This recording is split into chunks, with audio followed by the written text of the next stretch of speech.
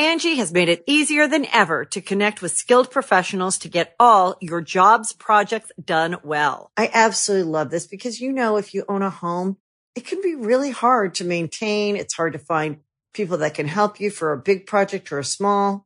Well, whether it's in everyday maintenance and repairs or making dream projects a reality, it can be hard just to know where to start. But now all you need to do is Angie that and find a skilled local pro who will deliver the quality and expertise you need. Angie has over 20 years of home service experience, and they've combined it with new tools to simplify the whole process. Bring them your project online or with the Angie app, answer a few questions, and Angie can handle the rest from start to finish. Or help you compare quotes from multiple pros and connect instantly, which means you can take care of just about any home project in just a few taps. Because when it comes to getting the most out of your home, you can do this when you Angie that. Download the free Angie mobile app today or visit Angie.com. That's ANGI.com. Greetings, humans. You have entered the Command Zone, your destination for all aspects of Elder Dragon Highlander. Enjoy your stay. And I'm free. Free falling. Woo. That's it. I don't know any words. I just know that. Isn't it that scene from Jerry Maguire? Oh, yeah, I think so. And I know that he also goes, and I'm free falling. So he has a lot of variation in how long he holds up that free. How's it going, everybody? You're listening to an episode of The Command Zone. I'm your host, Jimmy Wong. How's it? It's Josh Lee Kwai. And we're continuing, reviewing, and talking and breaking down all of the Commander 2016 pre-constructed decks in today's episode. Today we are going to cover Kynaios and Tiro of Meletis, or Meletis. Who knows? I'm sure that one's actually been decided somewhere. I'm pretty sure it's Meletis. Meletis? I like Meletis.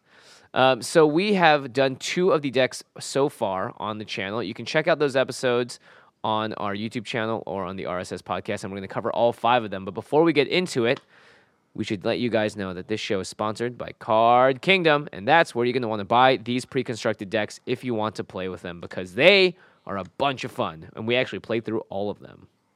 Yeah, we did play all of them. Also, we're talking about a bunch of cards in the previous 2 episodes and this one and the next 2 that you might want to add to these decks as a way to sort of quickly upgrade them, and Card Kingdom is a great place, maybe the greatest place, to get your Magic singles.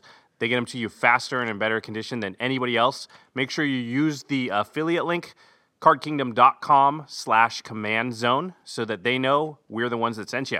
And we can't recommend it highly enough. Seriously, you're not going to have a bad experience when you order through Card Kingdom. And I have yet to see anyone have, anything even close to negative. It's just been through the roof praise for them. So thank you, Card Kingdom, for being an awesome sponsor. We're happy to be working with you guys. All right, let's move on to the 2016 Precon deck review. So like Josh said, the purpose of the episode, we're talking about a quick upgrade to the pre-constructed deck, not a complete overhaul.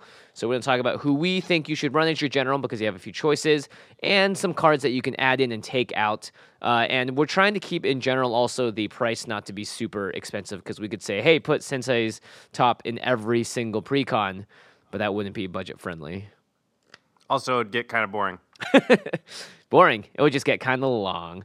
And we actually did get to play through all of these decks. So, Josh, we released something really special last week. By the way, you guys should all check it out. We sat down with our friends Josh Kim and Craig Blanchett, and we played all of the Precon decks against each other out of the box. And, Josh, you actually got paired with this deck first. Yeah, this was the first. Well, I picked it. I got the second pick. You got the first, and you took Atraxa. Yeah, so I wanted to try this deck out. I think Craig played it in the second game, so we saw a couple different renditions. I actually used Kynaios and Tiro as the general. Craig used a couple of partners. But we got a good taste for how the deck works, what it wants to do, how good it is. We got that with all of the Precon decks, actually. Something we should talk about really quick before we dive into this little upgrade session is how fun it is to just play these decks straight out of the box against each other. Yeah, so that's how they were play tested, right? When we talked to Glenn Jones at PAX this year, I believe, he was talking about testing these against each other and playing them against each other. And they're balanced actually to play against each other in a setting just out of the box, leave all the cards, and immediately get to work with them. So that was actually kind of exciting because we got to see maybe what Wizards had thought of or had seen themselves when they had tested these decks against each other back at headquarters. Yeah, and these definitely played extremely well in that environment of precons against precons. It was super, super fun. I thought all the decks, were pretty fair and balanced. I mean, I think the Atraxa deck was maybe a little better than the rest, or maybe Brea was up there too, but it wasn't like you couldn't play some of the decks. They're all very good. They all do stuff that they all feel like, oh my gosh, I can do this powerful thing. And actually part of that fun, I guess we rolled over it, but yeah, the video that we released is called Out of the Box. And if you go to our YouTube channel, you can see, a lot of people have asked us over the years to do gameplay videos or show some videos of us playing. And this was our sort of take on that format. It was the first time delving into it, and there's some things I would change, definitely. But I think it turned out pretty well.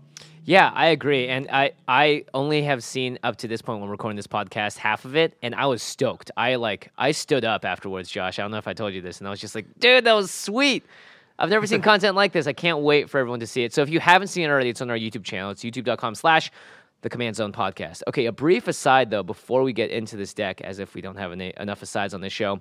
Kynaios and Tiro are actually Magic's sort of first openly gay lovers on a card. And it's cool because it's like we see Pia and Kieran Nolar, which are the father and mother of Chandra. But Kynaios and Tiro are also lovers. And I wanted to say, because this is a game where we have a lot of politics involved, right, Josh? Yep. And recently, politics has had everyone in a tizzy, and there's been a lot of separation, I think, of just sort of ideological beliefs, and people are arguing left and right. Recently, William Huey Jensen, who's one of the most famous sort of Magic players, one of the highest respected Magic players out there as a pro, came out as gay, and with a message specifically saying, hey guys, like, we need to be united here. And I thought it would be nice to bring that up before we delve into the politics of this deck, because this deck is a group hug deck in a way, and it's interesting how it plays, and we'll be talking a lot about that.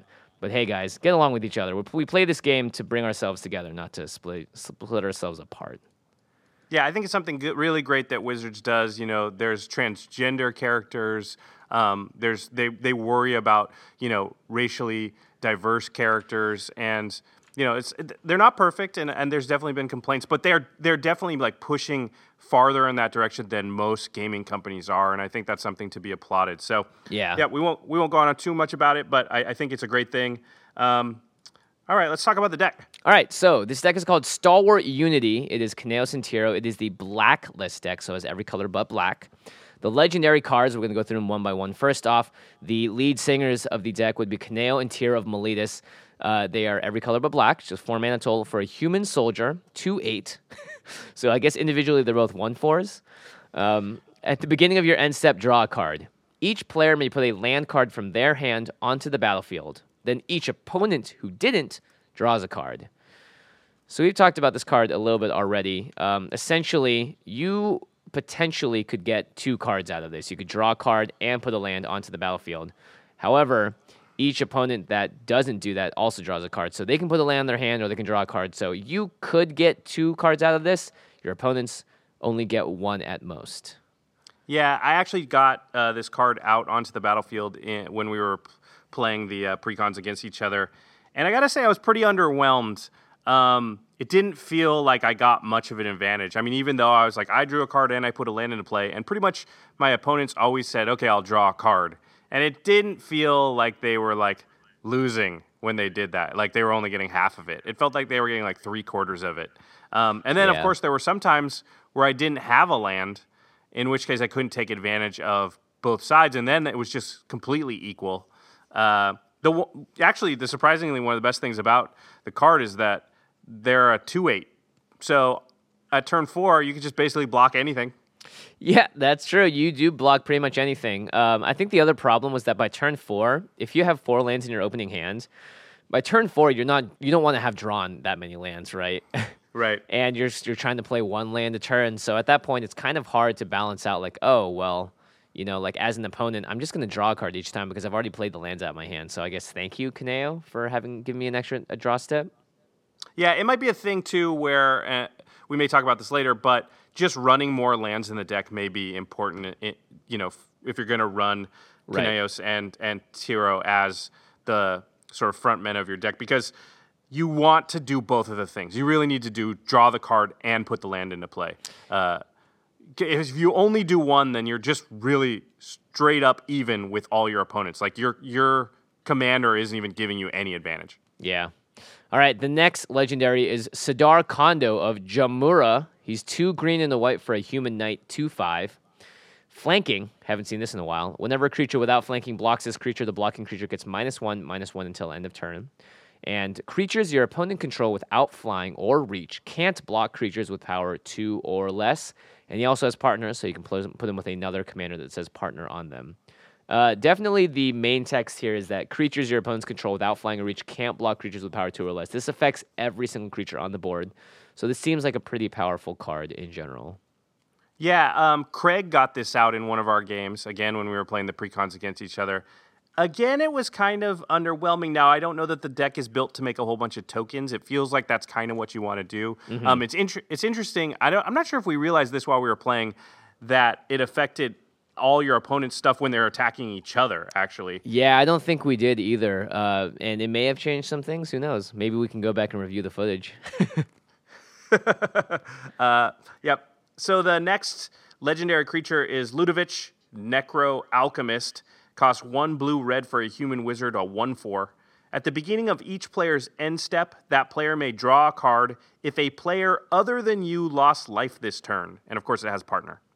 Oh, so interesting. So each player gets to draw cards if another player has been dealt damage other than you. So it makes other people kind of want to do the Edric thing, which is look at each other, damage each other, and even if they ping them for 1 life or whatever, they get to draw a card, which is, I guess, neat. Yeah, but it doesn't, it's worded in a specific way where they could damage you, they just have to damage somebody else also. Right. There's nothing that says they can't damage you. Right, so it's not as good as Edric. Well, I guess Edric doesn't say they can't damage you either. It's just that they get nothing for that. Yeah, this is, I'm thinking about adding this to my Tim deck. Oh, interesting. I mean, it'll be great because you just start pinging and drawing lots of cards, right? You can always do it at least once, right? Because you don't need to it doesn't say combat damage, so. Yeah, and you can make a deal saying like, hey, Craig, you're about to pass your turn. I'll ping someone for you. If you do this for me, I'll give you an extra card. Yeah, exactly. I kind of like it. So anyway, that's a thought. Yeah. All right, and the last legendary card that is new is Kraum Ludovic's Opus. So this is Ludovic's, I guess, his greatest creation. 3 blue-red for a zombie horror that is a 4/4 with flying and haste. Whenever an opponent casts his or her second spell each turn, draw a card. And this card also has partner on it. I don't know if we actually saw this on the battlefield. Maybe Craig did have it out there. This card did not do anything either when we played with the precons. It was interesting because there was a lot of draw go later on, and also there was a lot of draw, play my 7-drop, pass turn. Yeah, it's probably not going to be good in the format where the precons are because those decks aren't super highly tuned. I can see it being better in a environment with a lot more well-tuned decks because those decks tend to get to the point where they're casting 2 or more spells per turn. Yeah. Even then, I don't love it just because it costs 5, and then your opponents can, if they don't want you to have it, it's pretty easy to play 1 spell per turn and not feel like, oh my gosh, I got really set behind. You know what I mean? Yeah, very rarely am I playing a game where I never want to have open mana up at the end of each turn. So I guess unless they're playing a bunch of Boros guys, I don't know. Yeah, Crown is unfortunately hasn't been too meh so far. Yeah, I think it's fine. If it costs less, it would be way better just because you could sort of use a turn where you wouldn't normally do something super powerful and then it would pay you later. Yeah. But this is a 5-drop. Like, you can do pretty powerful stuff by the time you can cast 5 drops. And the fact that, it's a 4/4 flying haste, but then it might not even give you anything for, a few turns. I don't know. Yeah. It just turns me off. I guess this counts as a combo, I guess, with any card that says counter the first spell an opponent plays every turn or whatever. Yeah, that's a good point. But, that card is good enough anyway. Anything that's countering... you don't need help once you're countering the first spell everybody's playing every turn. Yeah, that's a good point. All right, so let's take a look at the statistics at the deck. Now, this deck, we usually do a nice breakdown that usually involves card draw, removal, counterspell, and board wipes. Now, Wizards has done a great job this year with all of these categories. Before in the last precons, they definitely lacked a little bit in terms of board wipes and stuff. So this deck has 6 card draw effects. However, it's very interesting because almost all of them are quote-unquote group hug effects. And what I mean by that are cards like Temple Bell, where you can tap it and each player draws a card. So it's cards where it is card draw, but everyone gets to benefit from it simultaneously. So it kind of equalizes itself out just based on the power level of the cards that you're drawing. Yeah, and I could see this too because your commander has card draw on it. So, the reason you usually want 10 card draw spells is to make sure you draw one. Well, if your commander has it, then you always know you have access to one. So maybe having a few less is okay. Yeah, I think by the end of this, I still want to add more in, however. There is 8 ramp cards in here. 4 of them are sorceries, like Kodama's Reach, and 1 is a creature, and 3, again, are group hugs. So these are cards that, like Josh played one in the first game of our videos where we played these decks, where everyone could search out a land, and you get to search out 4 lands or 3 lands, depending on how many opponents did it as well. Yeah, attempt with discovery. Yeah. There are 5 targeted removal spells, so that seems pretty good. There are 2 counter spells, and there are 2 board wipes. And to this, I was like, wait, 2 board wipes? If this is like a group hug deck where you're always going to be gaining advantage from drawing more cards than everyone else, board wipes seem like the best way to hug everyone a little too hard, if that makes sense. Because I think a group hug deck really wants to also play a lot of control. So I was surprised that this number was so low. Yeah, it seems fairly low. It seems like if you're going to be giving people extra cards, then they're going to be hitting their land drops. They're going to be playing a lot of stuff, and you're going to want to hit the reset button. So, yeah, I agree. Yeah. So the deck's really interesting. It definitely played the weakest out of the bunch, and that was without question that it was not as strong as some of the other decks because it goes in a lot of directions. Obviously, like Kraum and Ludovic are not really, or even Sidar, don't seem to really mesh with what the Kynaios deck wants to do. So here are some other key categories. There are 7 cards that prevent combat or do the Pillow Fort effect. So something like Propaganda or Ghostly Prison or Windborne Muse. All these cards prevent players from attacking you or disincentivize them from attacking you. Yeah, and very, very strong cards. I'm well known for being a proponent of.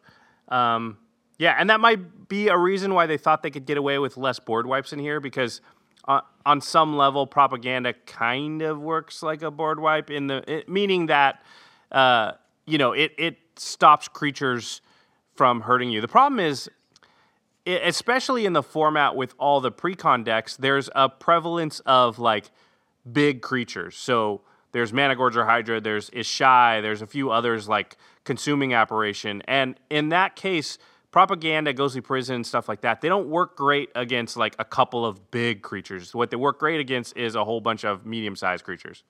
Yeah, and they quickly get worse as the game goes on because someone can build up that creature, just send that one thing in, and your pillow really looks like a pillow fort at that point.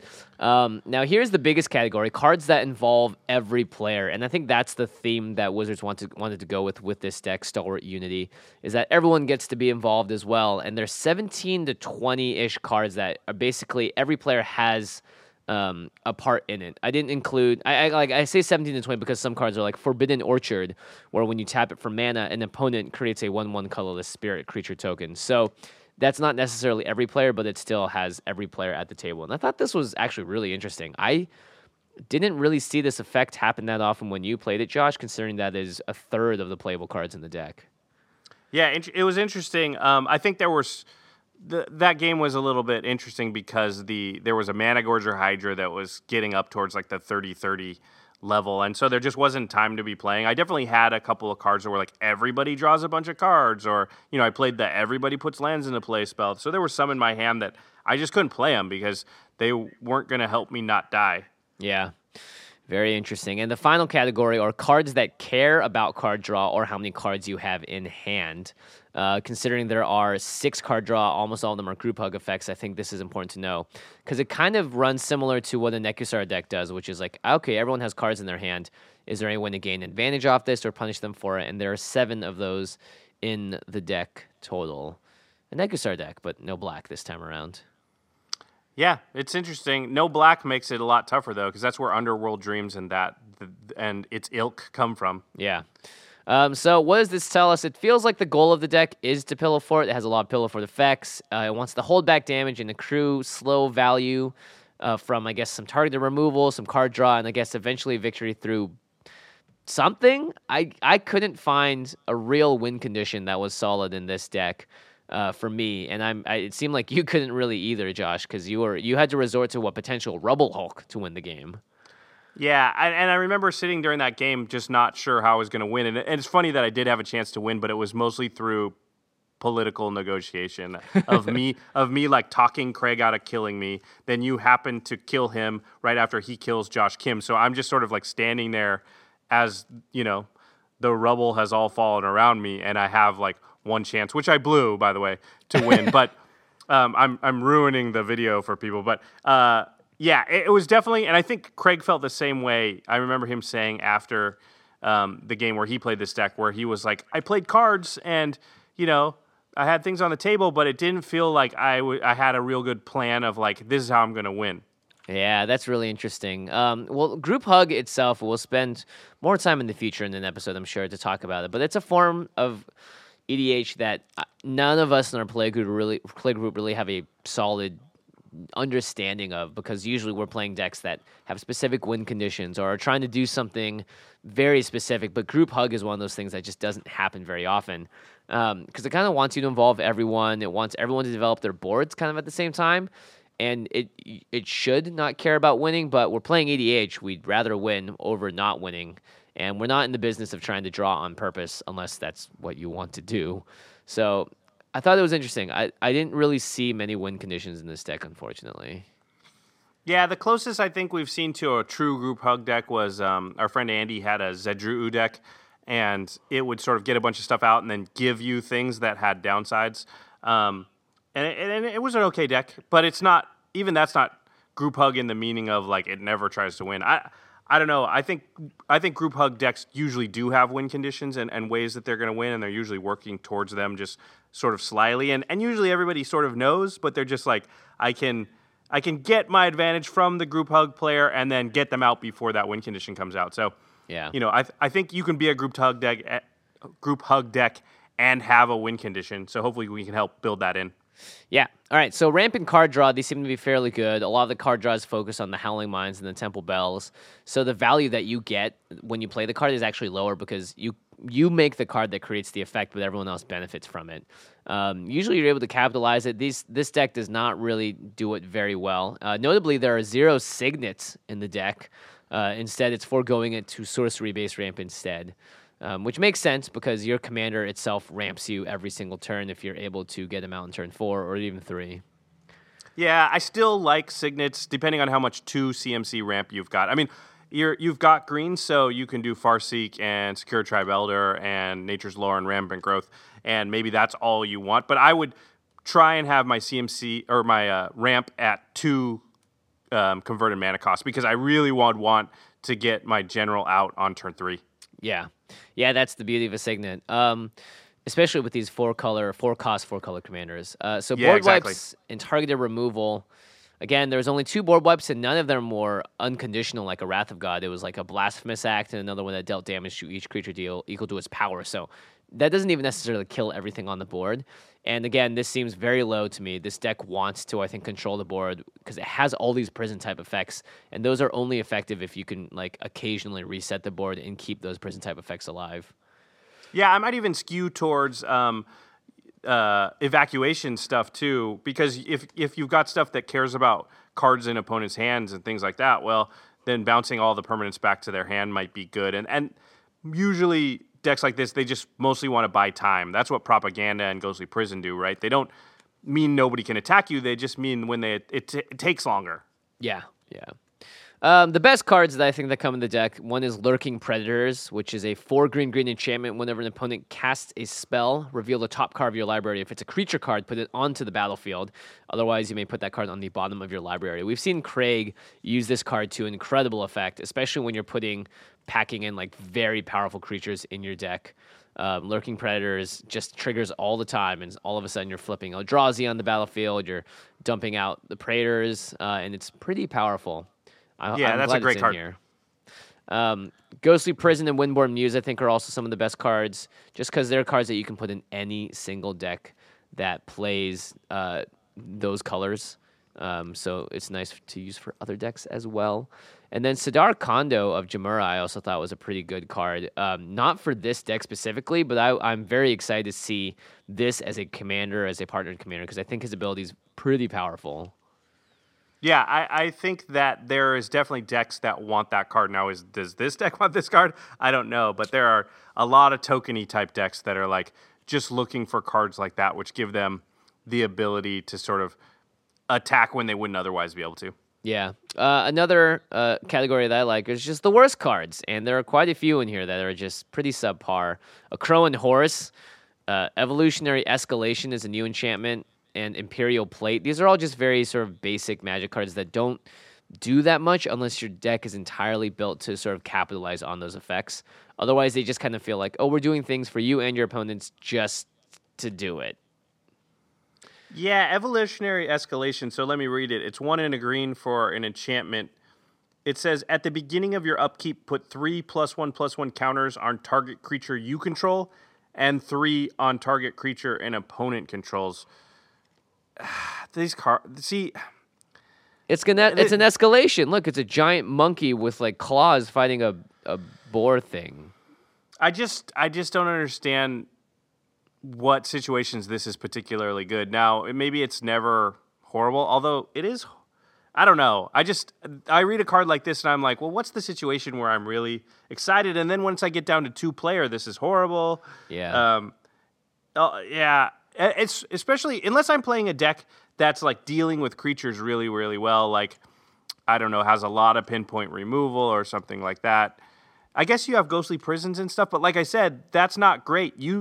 When you have Ghostly Prisons and Propagandas, you don't want one of their creatures to be a 30/30. You want all of their creatures to be 3/3s. Yeah, this card just kind of confuses me. And it does usually, like, Orzhov Advocates is another new card that's in a couple of decks, and it says something like, if you do that, then creatures that player controls can attack you or a Planeswalker, and this doesn't seem to have any effect like that. It just seems pretty weak on the surface. So yeah, there's definitely a few stinkers in the deck. Now, notable reprints, Forbidden Orchard and Exotic Orchard are two incredibly good lands for EDH. And Oath of Druids as well is in here, which is a card that you don't really see too much in Commander, and I don't think it has been reprinted for a very long time either. I'm pretty excited about Forbidden Orchard and Exotic Orchard because they're just such a boon to 4 and 5 color decks. And they did just reprint Exotic Orchard, but that's great because we're going to need a lot of them here coming up for all these 4 color decks. Yeah, definitely. Okay, so out of the box, Josh obviously has the most experience with this. The deck seems like it has a game plan, but it just feels and looks weak overall. There's a bunch of cards that can have a high impact and involve a lot of players, but the control aspect isn't there, and the things that involve everyone sort of escalate everyone at the same speed, and then when you get there, well, you're still not doing anything powerful, and it seems like all the other decks would be able to. I don't think any of the partnered pairs for this deck work really well together, especially as like a lot of the cards even want to kind of go against what Sidar is doing. But the deck doesn't seem like super well set up to abuse Kynaios and Tiro's effect. So otherwise, like the deck is fine, but it just doesn't have much punch. Yeah, I think the deck, what happens is you start and you're playing and it feels fine, and then you get to around 6, 7, 8, and you're not like completely out of it. It's just, it starts feeling at that point like everybody else starts doing pretty powerful things, and you're still doing similar to what you were on turn, 4 and 5, and so the game can just kind of get away from you in that respect.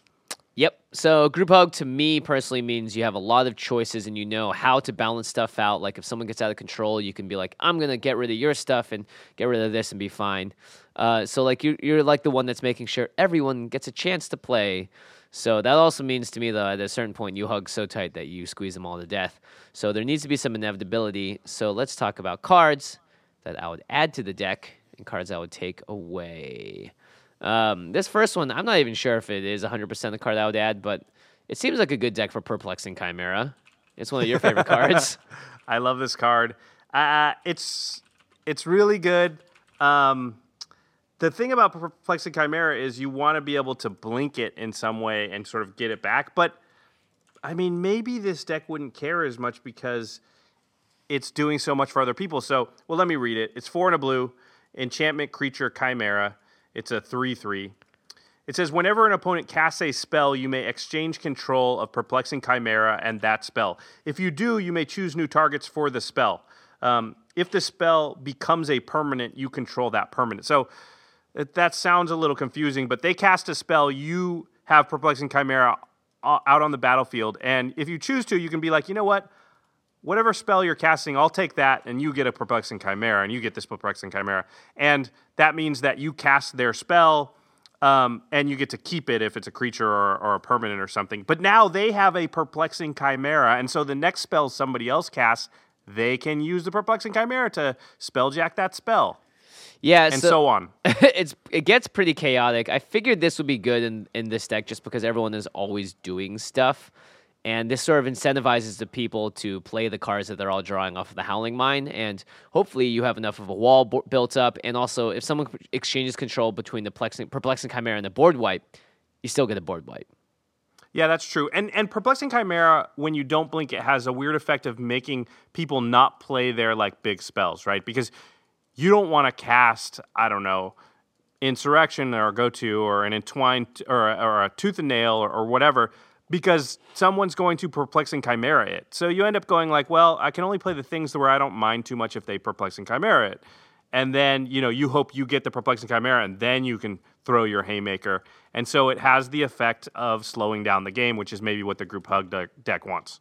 Yeah. Other cards I would add under sort of the control category would be just board wipes. So Wrath of God, Austere Command, and Vandal Blast are very efficient board wipes for what they do. Vandal Blast can get rid of every artifact. Austere Command can choose very specific things. I'll just read it because this is like by far, I think, one of the best board wipes in EDH.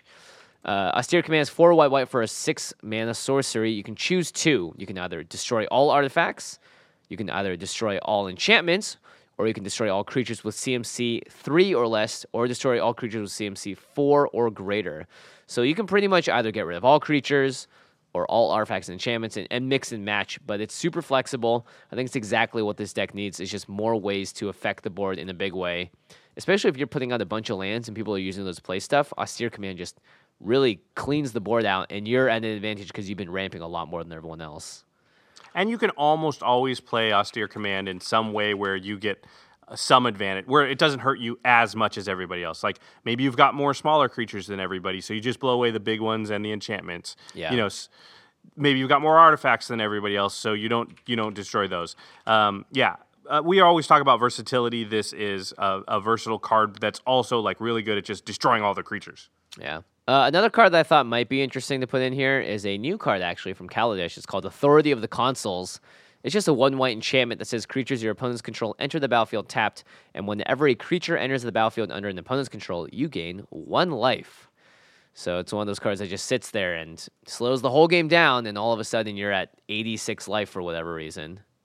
Yeah, I like cards like this, blind obedience type cards. I think there's only room for maybe 1 or 2 of these type of effects in your entire deck, but there is usually room for at least 1.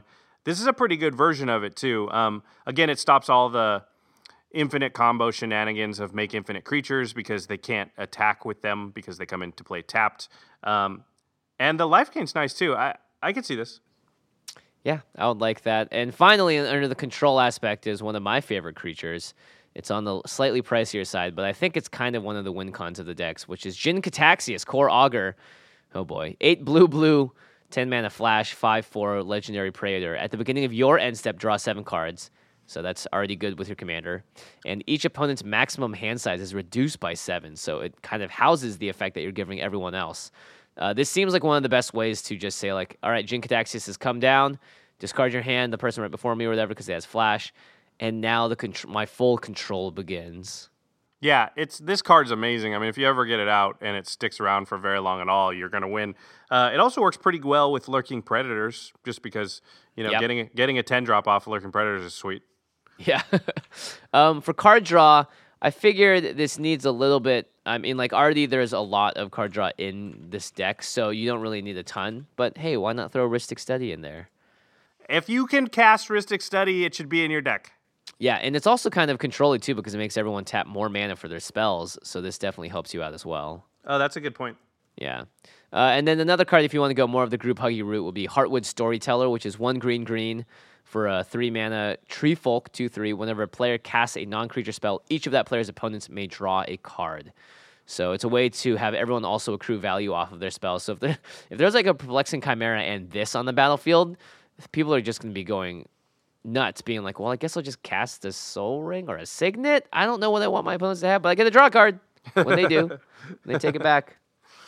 Yeah, this seems like a cool card. I don't think I've ever actually seen it in play in a game of Commander, but this would be the deck for it for sure. Yeah.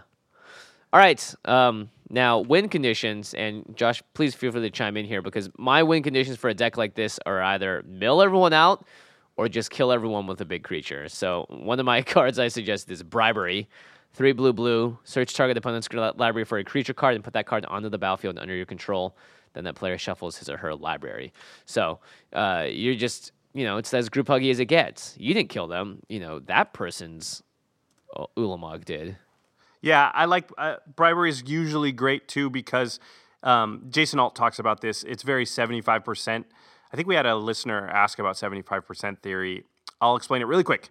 It's just the idea that you don't 100% tune your deck. You tune it to somewhere around 75% of its full potential. And then at that amount, it doesn't just crush the sort of weaker decks that people play, but it also has a chance against the very strong decks. It has a puncher's chance. So the theory behind effects like this for 75% is that Bribery can't create anything more powerful than your opponent's deck can create, because it's literally stealing stuff from their deck. Yeah, which is kind of fun. I mean, it's like, hey, I did it. I killed them with their thing. It's a lot of fun. And people, it's hard for people to get really angry about this too. And these types of cards are good in decks like this because you are biding time and trying to get a lot of lands out. And I might even just go all the way up to Blatant Thievery, which is basically Bribery for everybody. Yeah, take a lot of stuff, and you're going to have a lot of lands in play thanks to your commander. So yeah. There's also Gahiji, Honored One, because I was like, hey, we have red in here. Why not? He's 2 red, green, white, Naya for whenever a 5-drop 4/4 beast. Whenever a creature attacks one of your opponents or a planeswalker an opponent controls, that creature gets +2/+0 until end of turn.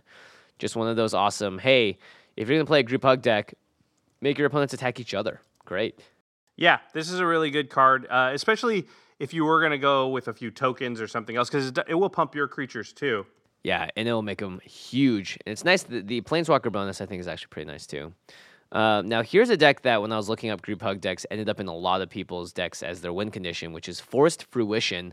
4 blue, an enchantment. Whenever an opponent casts a spell, that player draws 7 cards. Yeah, this is sort of Turbo Mill idea, because you're going to be like, they cast a spell, draw 7 cards. They can't do that very many times before they don't have any cards in their deck. Yeah, not to mention they're going to have to pitch a lot of those cards as well. So they get a new 7, which is awesome. But if they cast 3 spells in their turn, they're going to draw 21 cards out of their deck or whatever, So that's a quick way for them to get milled out. Vicious Shadows is another win condition. 6 and a red for an enchantment. Whenever a creature dies, you may have Vicious Shadows deal damage to target player equal to the number of cards in that player's hand. So this is a deck where you're making everyone draw a lot of cards, board wiping a lot. Vicious Shadows, I think, is one of those ways to just finish everyone off very quickly.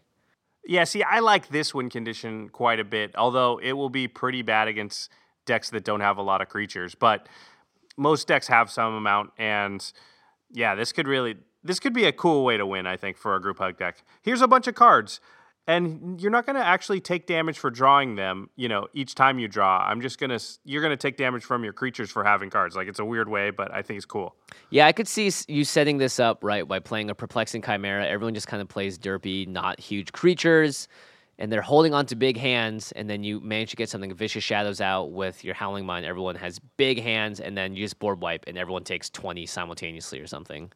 Yeah, that seems pretty cool. And finally, another win condition for a deck like this would be something like Divine Intervention, and you very specifically need to be doing this if this is your goal, then this is your goal. Enters the battlefield with 2 intervention counters on it. At the beginning of your upkeep, you remove an intervention counter, and when you remove the last one, the game is a draw. This is, didn't Wedge say this was in his Angus Mackenzie deck? I think it's hilarious if it is. Fog, draw. Yeah, fog. And we're good. Pretty silly card.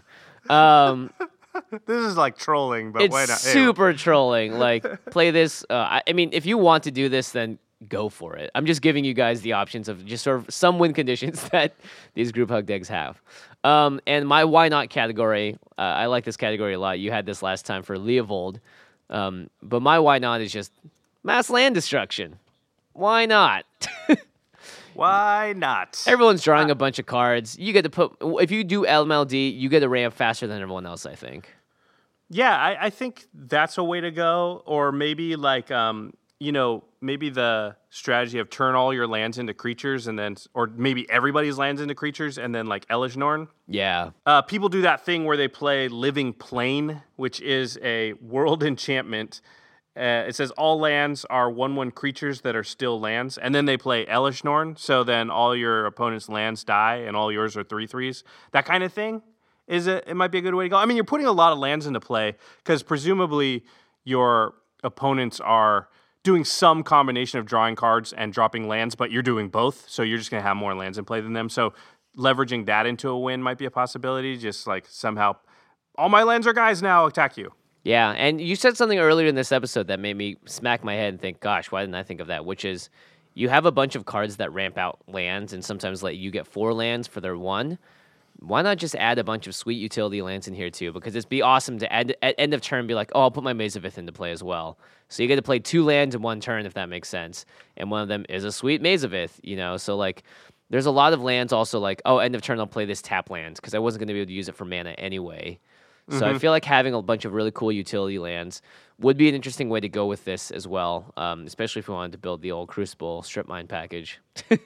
Yeah, that's true. Yeah, you might want to. Also, like Glacial Chasm's a great one for a deck like this. You're already trying to pillow fort a little bit. Yeah, very interesting stuff indeed.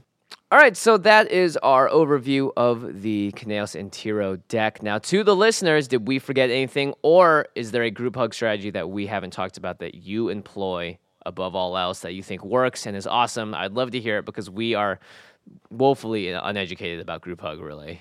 Yeah, I would say that of all the archetypes, group hug is the one we are the least familiar with. Our play group doesn't have much of it. Like I said, maybe one deck. My Nekusar deck has some elements, but it's definitely not group huggy. Like everybody knows. Nobody sits there and goes, "Oh, that deck's just going to help me." So I'd be interested to see what people think. Again, if you go to the show notes, you will see that Jimmy has done a full list of cards to add and cards to take out for a quick upgrade of this deck. So if you're looking for just open the box, tune it up just a little bit really quick so that it's better than it is and be able to play it right away, that's a good place to go to check. Yeah, and if you want to add those cards in, or if you guys recommend cards that I want to add in, I'm for sure going to go to cardkingdom.com/command zone, who is our sponsor for the show. So make sure you guys check it out to use the affiliate link if you guys are going to buy any singles. We're going to be mentioning a lot of them in the next 2 episodes and the 2 episodes behind this one.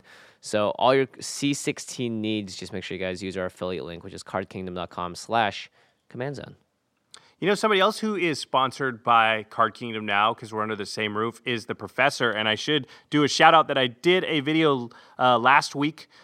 You were in it also, Jimmy, for the Professor's channel. Yeah. Helped out with the 4-color mana basis episode, and a lot of listeners have been asking us about that. I think we'll probably do an episode going in depth on that kind of thing, but the Professor's video does cover a lot of it. So if you go to his YouTube channel, I'm sure you all know it, it's Tolarian Community College. You can see the 4-color mana base episode, and you can definitely find your friends from the Command Zone on that video. I get made fun of a little bit. Prof get made fun of a little bit. Jimmy remains unscathed somehow. Yeah, somehow make it out alive.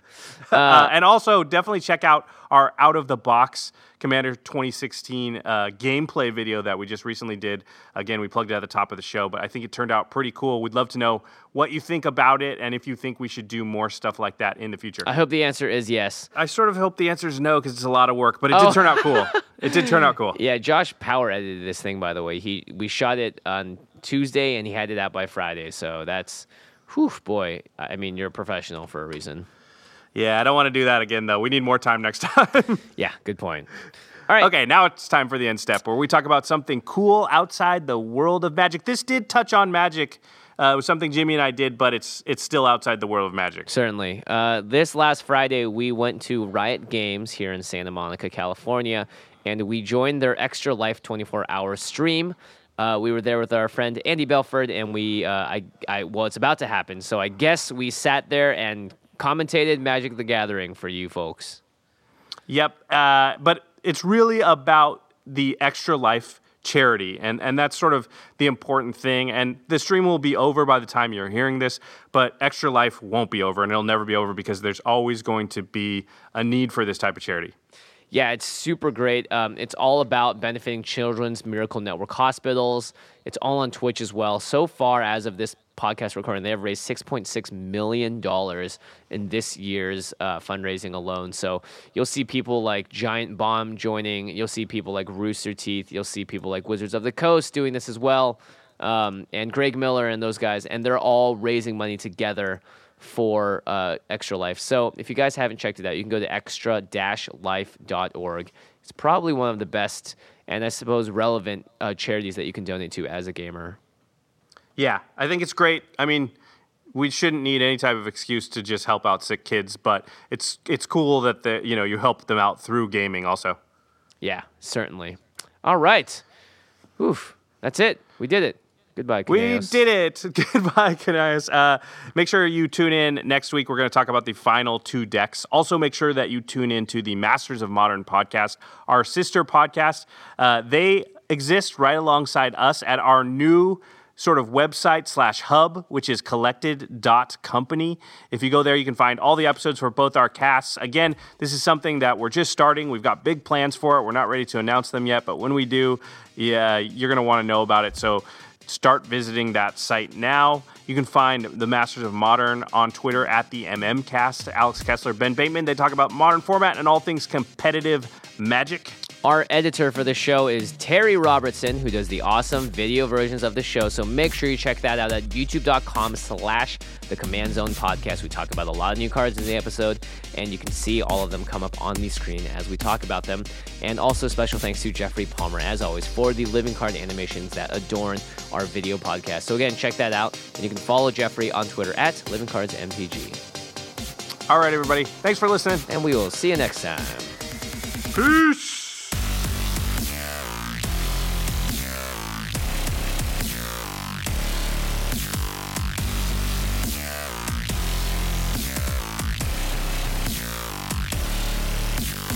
Thank you for your attention. For further inquiries, send an email to commandcast@rocketjump.com or ask us on Twitter at JFWong and at Josh Lee Kwai. See you later, alligator. Greetings, humans. The Angie's List you know and trust is now Angie, and we're so much more than just a list. We still connect you with top local pros and show you ratings and reviews, but now we also let you compare upfront prices on hundreds of projects and book a service instantly. We can even handle the rest of your project from start to finish. So remember, Angie's List is now Angie, and we're here to get your job done right. Get started at Angie.com. That's ANGI, or download the app today.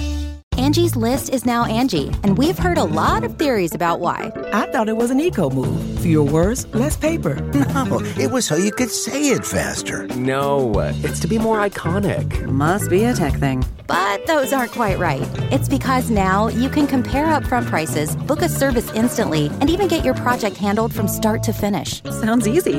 It is, and it makes us so much more than just a list. Get started at Angie.com. That's ANGI, or download the app today.